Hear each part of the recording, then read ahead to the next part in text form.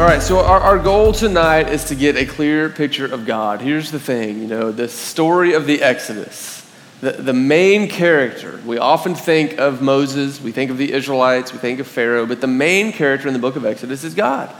He is the main player, and he is the one that is at work. And so our goal tonight in looking at the story is just to get a clearer picture of who he is and what he's like. And we're going to pick up our story right where we left off last week. If you're here last week, you remember we got just barely through chapter 3, and the Israelites, this select group of people that were people of a promise, and they were in bondage, and they're crying out to God. And at the end of chapter 2, we have this picture of them groaning and crying out to God. And it says that God hears their cries, hears their groans, and he remembers his promise. And he's concerned for them. And I think this is the place we need to start tonight, because it gives us this picture of God and how he responds to his people. I mean, have you ever wondered, how in the world does God decide, how and when to answer a prayer? What does God base his response to prayer upon? And I love this picture of God because it doesn't say that God heard the cries and the groans of the Israelites and then he remembered all of the good things that they had done and all of their merit with him and all of their favor with him, and he decided to act. No. In fact, Israel had really done nothing for God at this point. Literally, Israel did not even have a formalized religion with which to relate to God through. All they had was a promise that had been passed down for 7 generations about this God that had made a promise to them. They had no other way to understand who God was or to relate to him, and they've done nothing to earn his favor, but God remembers his promise. He remembers his promise and he responds. He has concern and compassion. This is a picture of our God. You see, God responds not because of the merit of the Israelites. He responds because it's just part of his character to be faithful. This is just part of who God is. It's impossible for God to not be faithful. It's so central to his identity. God remembers his promise, this word that he spoke, this covenant he entered into, and he responds because he remembers.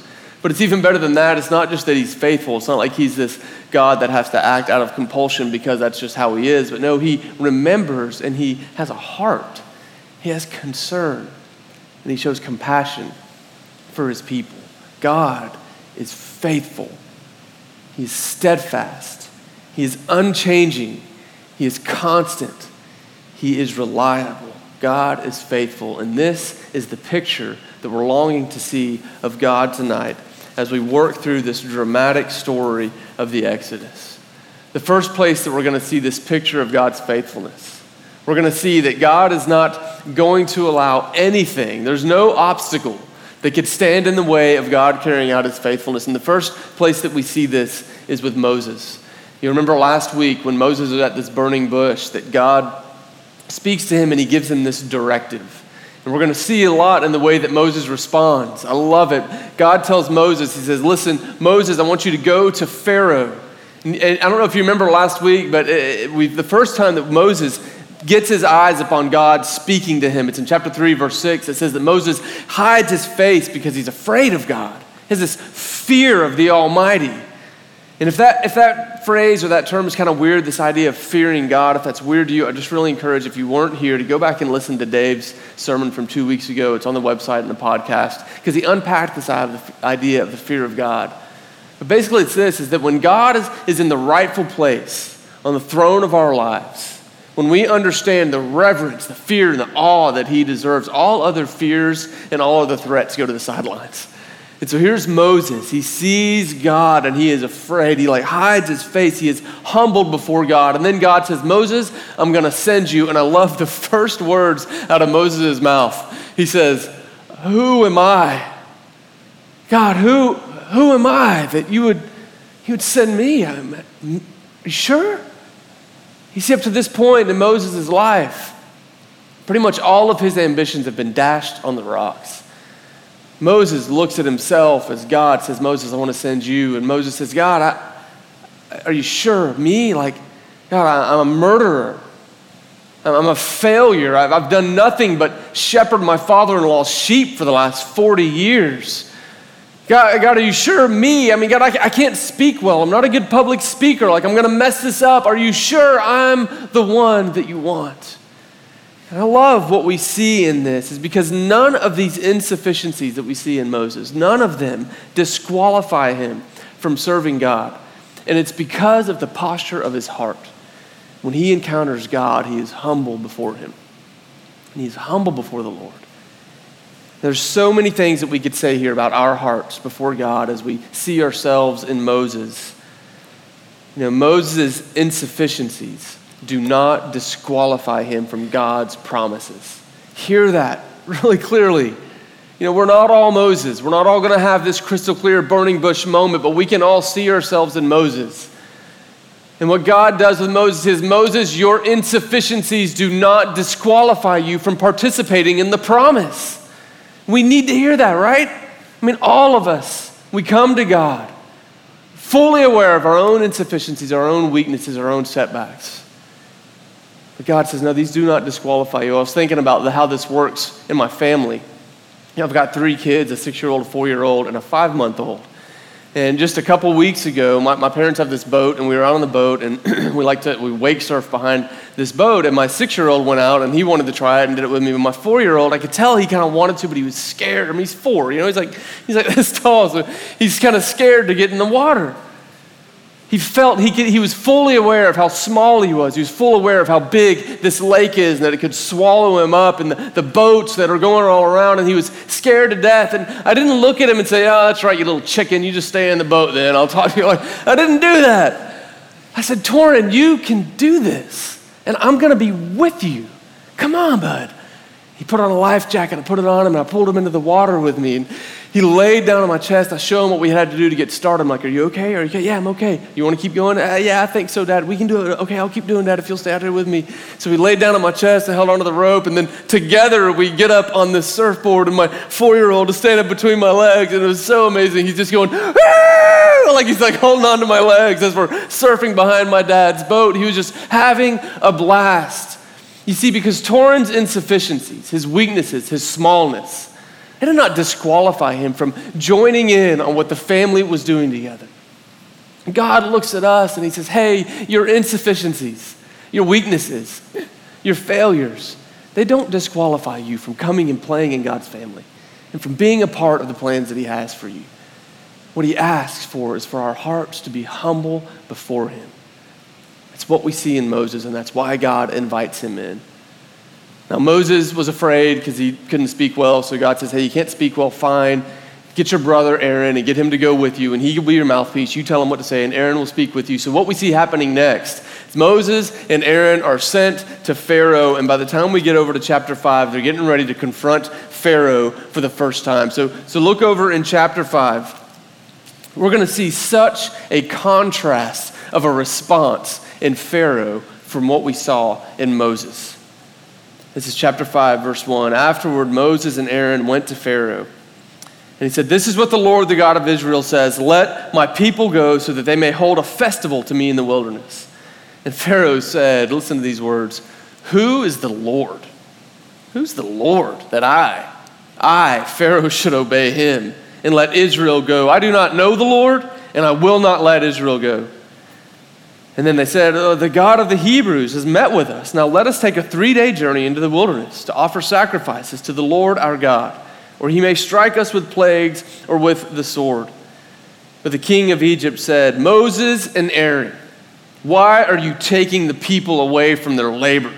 Get back to your work. And then Pharaoh said, look, the people of the land are now numerous, and you are stopping them from working. And that same day, Pharaoh gave this order to the slave drivers and overseers in charge of the people. You are no longer to supply the people with straw for making bricks. Let them go and gather their own straw, but require them to make the same number of bricks as before. Don't reduce the quota. They are lazy, and that is why they're crying out, let us go and sacrifice to our God. Make the work harder for the people so that they keep working and pay no attention to lies. But do you see the difference in Pharaoh's response to God and Moses? Moses' first words are, God, who am I? Pharaoh's first words are, who are you, Lord? Who is the Lord? Who are you, Lord? You think I should listen to you? Immediately we see this heart in this man Pharaoh, this heart that is arrogant, and proud, full of evil and indignation towards God. Where Moses feared God, Pharaoh seemed to think that God should fear him. And not only does Pharaoh not go along with God, he does not comply with God, but he turns up the heat. He makes the oppression even stronger on God's people. I was trying to think of how do we even comprehend the level of meanness and wickedness that we see in this guy, Pharaoh. And another story, a made-up story, a pretend story about my son, Torrin. He goes to preschool. He's 4 years old, so he goes to preschool 2 days a week. Could you imagine, just imagine with me that one day Torrin comes home to me and his face is scratched and his hair's all tousled, his clothes are torn, and he tells me that he's still hungry. And I'm like, what is going on, bud? And he's like, well, there's this bully in preschool who came up and he took my lunch, he wouldn't let me eat it, and he pushed me down, and I'm like, what in the world? Any concerned parent, I am going to do something about this. I'm going to call his teacher. I'm going to say, hey, listen, I don't know what happened today, but apparently there's someone in Torrin's class that's singling him out, that's mistreating him. Could you just keep an eye out tomorrow and make sure that nobody mistreats him? Could you imagine if Torrin went to preschool the next day, and as the class is getting started, the teacher stands up and says, hey, everybody, I just want to draw your attention to Torrin. I want everyone to do your best to make Torrin have a miserable day. Everyone pick on Torrin today. Can you imagine? We're all going, that's a dumb story, but could you imagine? We think it's a dumb story because it would never happen. A teacher who cares for kids would never respond that way. And if we met a teacher that responded that way, we would say, what kind of special evil is this in this person that wants to single out a 4-year-old like this? And yet here's Pharaoh. He's got this nation of people enslaved in his country, and God comes to him and says, hey, these are my people. You've been mistreating them. I want you to let them go. And Pharaoh says, let them go? Are you kidding me? Let me show you what I'm going to do, God. I'll show them they've had it easy up till this point. And he turns up the heat and increases the amount of pain and suffering that they are under. This is a picture, a snapshot of what this guy, Pharaoh, is like. He's a very, very hard-hearted and arrogant man. But I love what we learn about God in this. You see, earlier in chapter 3, when God is sending Moses, in chapter 3, verse 19, God tells Moses, he says, hey, Moses, I'm going to send you to Pharaoh, and you're going to talk to him, but he's like, hey, Moses, I know this king. I know him. I know what he's like. And he is not going to respond. He is not going to comply. In fact, he's not going to respond unless I move with a mighty hand against him to compel him to listen. You see, God knows Pharaoh. He knows what his heart is like. But look what he does. He comes to him. This is just what they said in the video. He knows Pharaoh's hard heart, and yet God still comes and he gives him this chance. I mean, this is not the first time that we've seen God encounter the evil of humanity, right? If you've read the book of Genesis, the book that comes before Exodus, then you know that God has encountered evil in the heart of humanity before. And we know what he's capable of, that if he wanted to, he could have just squashed Pharaoh. I mean, he could have wiped out the Egyptians and just raised up the Israelites and led them out, but God doesn't do that. He comes to Pharaoh and he gives him this chance to comply with him. He gives him a chance to give God the glory and to let God's people go. But Pharaoh does not comply. And as Pharaoh refuses to comply with God, we're going to see this pattern that comes in. God knows that the only language that Pharaoh understands is the language of power. And so we're going to see God come in starting in chapter 7, and he's going to say, listen, I'm going to give Pharaoh some signs of my power. He says, Moses, I want you and Aaron to go, and I'm going to give Pharaoh some indications of the kind of power that I have. So look in chapter 7, starting in verse 8. Chapter 7, verse 8, the Lord said to Moses and Aaron, when Pharaoh says to you, perform a miracle, then say to Aaron, take your staff and throw it down before Pharaoh, and it will become a snake. So Moses and Aaron went to Pharaoh and did just as the Lord commanded. And Aaron threw his staff down in front of Pharaoh and his officials, and it became a snake. And Pharaoh then summoned wise men and sorcerers and the Egyptian magicians, and they also did these same things by their secret arts. Each one threw down his staff, and it became a snake. But Aaron's staff swallowed up their staffs. Look at verse 13. Yet Pharaoh's heart became hard, and he would not listen to them, just as the Lord had said. And what we're going to see is this pattern where God comes speaking Pharaoh's language. He says, okay, Pharaoh, I will give you a display of power. And it starts off this harmless display of power where they just take a staff and throw it on the ground and it turns into a snake. I mean, it doesn't hurt anybody, right? But we see that Pharaoh, he gets these magicians and he calls them in, and somehow, I don't fully understand, somehow they replicate this act. And Pharaoh hardens his heart. And he says, not going to do it, God. Not going to listen to anything you say. And so it kicks off this back and forth between God and Pharaoh. Well, God comes, gives a display of power. Pharaoh hardens his heart and says, no way. Back and forth it goes. And we see these plagues. This is what the video talked about, these first 5 plagues, where God comes and begin each time increasing the display of his power. And every time Pharaoh hardening his heart. And it's interesting, after the 3rd plague, his magicians, who up till that point have been able to replicate everything Moses and Aaron do, after the 3rd plague, it's like Aaron literally takes his staff onto the ground and the dust of the ground becomes gnats and spreads all over the country. And the magicians are over there trying to throw dust up in the air and it's all falling down and they're like, oh, we can't do this one, shoot. And they go, Pharaoh, do you see what is happening here? He said, this is the finger of God. This is what they say. This is what the magicians say. It's in chapter 8, verse 19. They say, Pharaoh, this is the finger of God. This is not some sleight of hand or some trick. This is the finger of God that's at work. I think we need to listen. But Pharaoh still hardens his heart. His heart becomes hard, and he will not listen to God despite these displays of power. And so this goes on for 5 plagues. Nile River turned into blood, frogs all over the place, people's kitchens and their beds, gnats and flies. Finally, livestock start dropping dead all over the place, and Pharaoh will not listen. And after the 5th plague, something changes. The video hit on this really well. Up until the 5th plague, we have seen Pharaoh's heart being hardened, but it's been Pharaoh that is doing the hardening. After the 5th plague, we're going to see the language change a little bit. It still will say that Pharaoh hardened his heart, but it's also going to add this phrase that the Lord hardened Pharaoh's heart. We're going to see the Lord start to harden Pharaoh's heart, and we're going to see an increase in the severity of the plagues.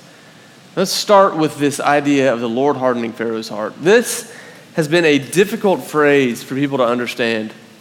Literally for centuries, people have been debating on what this means, that the Lord hardened Pharaoh's heart. And let's not pretend, I don't think tonight that I'm going to stand up here and somehow suddenly find the magic resolution to the centuries-old debate about what's going on here. But here's what I want us to see.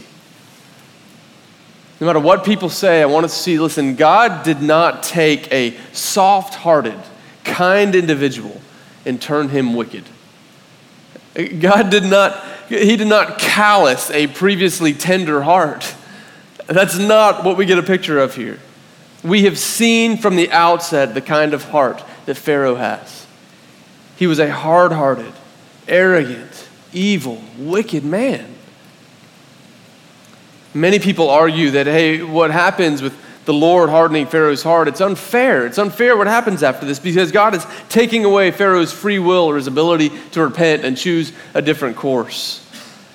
But here's the thing, Pharaoh, 7 different times we see Pharaoh hardening his heart. 7 different times. Pharaoh has hardened his heart, and actually what we see happening, it's like God is saying to him, Pharaoh, you want a hard heart, I will let you have your hard heart. Pharaoh, if you want a hard heart, I will let you have the hard heart that you so desire. He is in essence preserving Pharaoh's free will. He is reinforcing the choice that Pharaoh has already made. However, instead of allowing Pharaoh's hardened heart to result in the oppression of God's people and in the slandering of God's name, God is going to turn the tables, and as a result of Pharaoh's hard heart, God is going to bring about the deliverance of his people and the glorification of his name. You see, God does not take someone who is completely innocent and turn them wicked. No, God takes someone who is already hardened towards God, and he says, hey, if that's the way you want it, I will let you have it that way. And this is what's going to happen. And so the severity of the plagues begin to intensify. All of the Egyptian people break out in these boils, these festering, nasty wounds all over their skin. We see a hailstorm come in that wipes out most of their crops and a lot of their livestock that was still alive from the previous plague. We see locusts come in, and these locusts destroy all the crops that aren't wiped out with the hailstorm. And eventually God sends this darkness over the nation of Egypt, a darkness that lasts for 3 days, and it says it was a darkness that could be felt. And yet at the end of the 10th chapter, after all of these plagues, in verse 28, it said, Pharaoh said to Moses, chapter 10, "Get out of my sight and make sure you do not appear before me again. The day you see my face, you will die." I mean, this guy, it just gives us a whole new insight into the kind of ruler that he is. You know, up until these last 5 plagues, the people of Egypt have not been bothered that much. It has been inconvenient. There hasn't been much harm to the people. But now here's this ruler, and the people that he's supposed to be ruling and governing and caring for are getting killed and getting wounded and hurt, and still he has not softened his heart to what God wants him to do. Completely calloused toward his people, and he tells Moses and Aaron, "Don't let me see your face again, or I will have you killed." And so in chapter 11, the Lord comes to Moses, and he says, "Hey, Moses, this is what I'm going to do. Pharaoh's still not listening. Tonight, at around midnight, I'm going to move throughout Egypt, and every firstborn son is going to die." Could you imagine what Moses felt as God said that to him? We know that Moses already feared the Lord. And now he's saying, listen, my very presence just is going to move through Egypt. And he's going to cause the death of every firstborn son in every single home. This is a difficult story for us to understand. Let's just name that. It's hard for us to understand this. We feel like it clashes a little bit with what we understand about God, because we see, oh, there's so much death. And you know, I do like what the video said. The video says, hey, this is God pouring back upon Pharaoh the very thing that Pharaoh had poured out upon the Israelites, right? I mean, Pharaoh had, after all, ordered not just the murder of the firstborn sons, but the murder of every single baby boy that is born to the Israelites. I mean, it's cold-hearted. And yet to say that this is just God taking vengeance, still that makes some of us uncomfortable. And so here's what I want us to see, is that this story is not just about death. It is not just about God killing firstborn sons in Egypt. No, God is not just bringing death. God is birthing something brand new in his people. God is bringing out something brand new in his people. You see, chapter 12 goes on to give this story. He says, Moses, there's a way out for the Israelites. And this is that story where they talked about the lamb being slain. He says, I want you to pick a lamb from your flock, kill it for your dinner tonight. And while you're doing that, I want you to get the blood of that lamb and smear it on your doorpost. And as I move through Egypt, I will pass over every single door that has the blood of the lamb on it, and death will not enter the homes of those marked by the blood of the lamb. And it's amazing to think about this ritual, this Passover feast that they celebrated. I mean, this is this new ritual that was born in this story. And literally for the past several thousand years, Israelite people, Jewish people even today have been practicing this ritual. What we're seeing here is not just this movement of death. No, it is God giving birth to a new nation and a new ritual and a new culture. A nation that eventually would give birth to the one who brings the greatest hope that the world has ever known. And we'll get to that in just a minute. You see, God is birthing something new, a ritual that is still celebrated today, a ritual that we actually celebrate every single week, just with a slight twist. And I'll talk about that in a minute as well. See, it's not just about death. It is God giving birth to a new hope that the world did not even know was possible, because God will let nothing stand in the way of his faithfulness. He's not going to let Moses' insufficiencies, and he's not going to let any level of wickedness or evil stand in the way. God lets nothing stand in the way of his faithfulness. He will be faithful, and he will show compassion. So God brings this plague upon Egypt. We read about this in chapter 12. In verse 29 through 32, we see how Pharaoh responds. So let's get verse 29 of chapter 12. At midnight, the Lord struck down all the firstborn in Egypt, from the firstborn of Pharaoh, who sat on the throne, to the firstborn of the prisoner who was in the dungeon, and the firstborn of all the livestock as well. Pharaoh and all his officials and all the Egyptians got up during the night, and there was loud wailing in Egypt, for there was not a house without someone dead. And during the night, Pharaoh summoned Moses and Aaron and said, Up, leave my people. You and the Israelites, go worship the Lord as you have requested. Take your flocks and your herds, if you have said, and go, and also bless me." Here we find this broken and defeated Pharaoh who realizes that he cannot oppose God, but we actually find him at the end asking for God's blessing. And so the Israelites up, and they take their stuff, and they make this mass exodus out of the land of Egypt. And this is where our story kind of stops this week. But here's what's interesting is that we still have not seen the climax of the wickedness of Pharaoh. And next week, we will see again that his wickedness, his meanness is not done. He is not finished exercising that, even after the death of his firstborn son. Now, what are we to do with this story, these plagues, these actions of God that to our modern sensibilities, they don't seem to line up with who we think God should be? And I think it's really important that we understand the lens through which we read this story makes such a difference in what we understand about it. Here's what I mean by that, by the lens. I want you to imagine if you put on a pair of glasses that have red lenses, what is everything going to look like when you look at it? It's going to look what? Red. It's going to look red, right?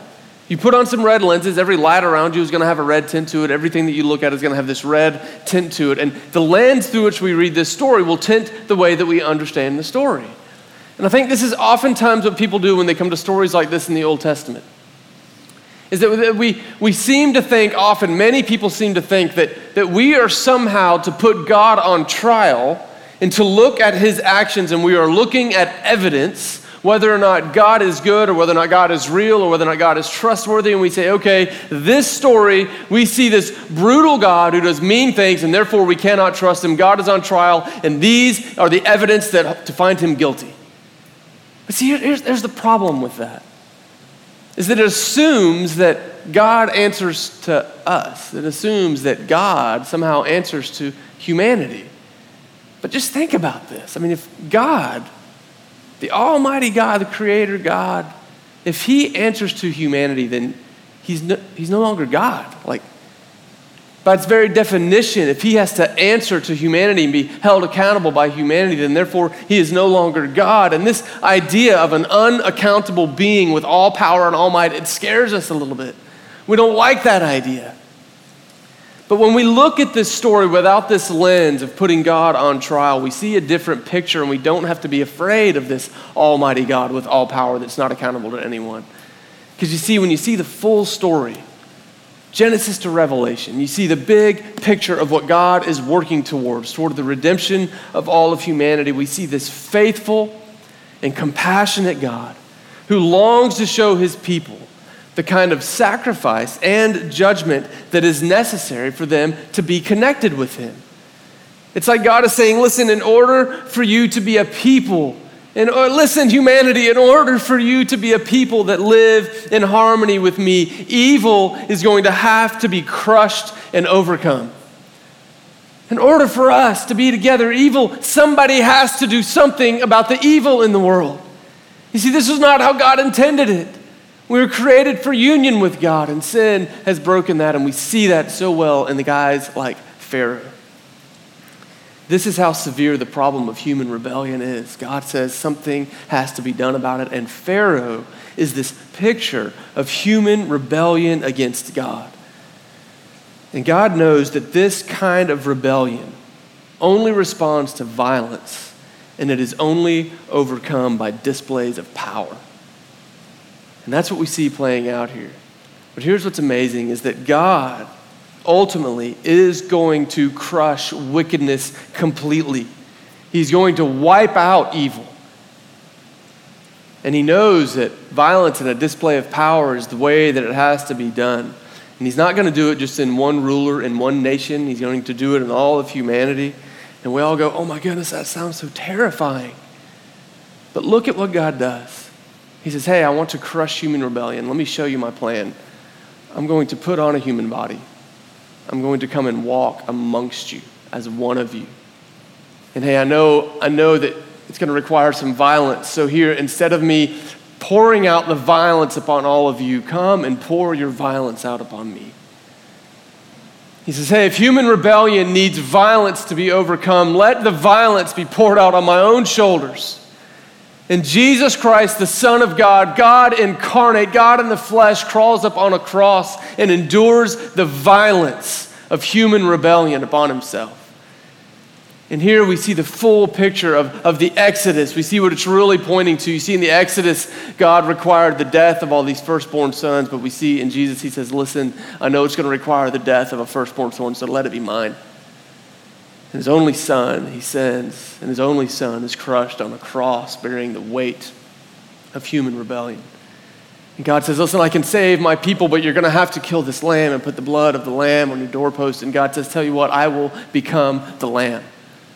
I will become the lamb.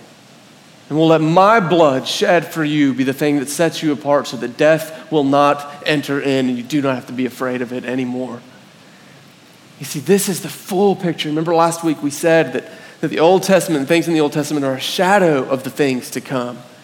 Everything that we see happening in here is a shadow of the things that are to come, and the violence required to crush human rebellion is poured out upon God at the cross. And remember, displays of power. Evil and wickedness, human rebellion, it requires displays of power. And so what does God do? He says, hey, I'll take the violence and let me show you a display of power. After you have killed me, after I've been put in the grave because of human rebellion, I will display the greatest act of power the world has ever seen. I'm going to rise from the dead. And I'm going to promise that same resurrection hope to every single person. You remember the promise to Abraham, right? The promise was that every person on earth would be blessed because of his family. And so here comes Jesus, birthed in the line of Abraham, bringing hope beyond death to every single person that will just believe in his name. This is the God that we worship. He is the same today as he was yesterday. Many people think that Jesus was just the nice side of God and the Old Testament God was this mean side of God, as though God is like this Dr. Jekyll and Mr. Hyde. But listen, the cross of Jesus, it is not this cosmic cover-up trying to hide God's blemishes or mistakes. No, the cross gives us the fullest picture of who God is. And the Exodus story points to the cross. Human rebellion overcome by violence and a display of power that God has taken upon himself. God is faithful. And what we need to hear in this story is that God is faithful to his promises. His faithfulness is not dependent upon our merit or how much we've earned his favor. He is faithful regardless because of his promises, because it's who he is. He is a faithful and compassionate God. And God has given us a promise that all people will be blessed on earth. Because of Abraham's family, through Jesus, we all have access to eternal life beyond death. God is faithful, and no amount of our insufficiencies or our weaknesses can stop him from fulfilling his faithfulness in our lives. God is faithful, and no amount of evil or wickedness can stop him from carrying out his promises. This is our God. He's good. If you don't know him, if you're sitting here tonight and if you've wrestled with stories like this from the Old Testament, or you've heard these kind of stories, this is the full picture of who our God is. He's been setting the stage for centuries in order that he could set up Jesus Christ as the full representation of who he is. And he loves you. He knows you. He's concerned with you. He hears the groans and cries in your life, even if you don't intend them to be a prayer. He hears them because he's faithful to the promise that he has made to humanity. He loves you. And he longs for you to know him. And he longs to know you more. Remember I said we still celebrate this Passover every week. And we have communion set up on the bar and on the tables all around the room. We have this unleavened bread and this little cup of juice. And this was part of what the Passover feast was. They made their bread without yeast because the Israelites had to get out of Egypt pretty quick. And the Israelites celebrated the Passover feast with unleavened bread every year. And it was the feast that Jesus ate right before he went to the cross. And he turned it on his head and gave it this new meaning. He says, hey, this is the new covenant. This bread is my body, this cup is my blood that I'm going to voluntarily shed for you. So tonight as we come to communion, I have two simple things for you to share with one another. I just encourage you, let communion really be this communion where you talk with one another. Just some of you just need to testify about the faithfulness of God in your life. So as you come to communion, get with your friends and just share, where have you seen God's faithfulness in your life? And celebrate. Communion doesn't always have to be a reflection upon all the bad things in my heart. In fact, it is a celebration of the good things in Jesus. And so as you come to communion tonight, where have you seen God's faithfulness in your life? Share it and celebrate over communion. And I know that some of you right now are just longing. You know that you need to see the faithfulness of God, and you want to see it. And if that's the case, I just encourage you to share. Where do you need to see the faithfulness of God in your life? Share it, and then pray with your brothers and sisters over communion. Did you know that we can do that simultaneously? Celebrate where we've seen his faithfulness, and then cry out where we long to see his faithfulness. We can do those together at the same time. We do that at communion every week. So I'm going to pray for us.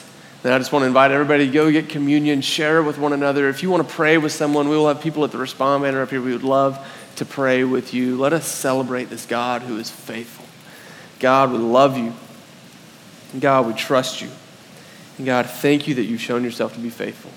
Would you come right now as we just share these stories about where you're faithful? Would you come and minister to us? Would you help us to celebrate you? And in the midst of celebrating, would you help us to encourage one another and point one another to you, Lord? God, would you come as we worship, as we pray, and as we commune, and would you let your presence, your Holy Spirit, just be here with us for the rest of our night together. In the name of Jesus we pray. Amen.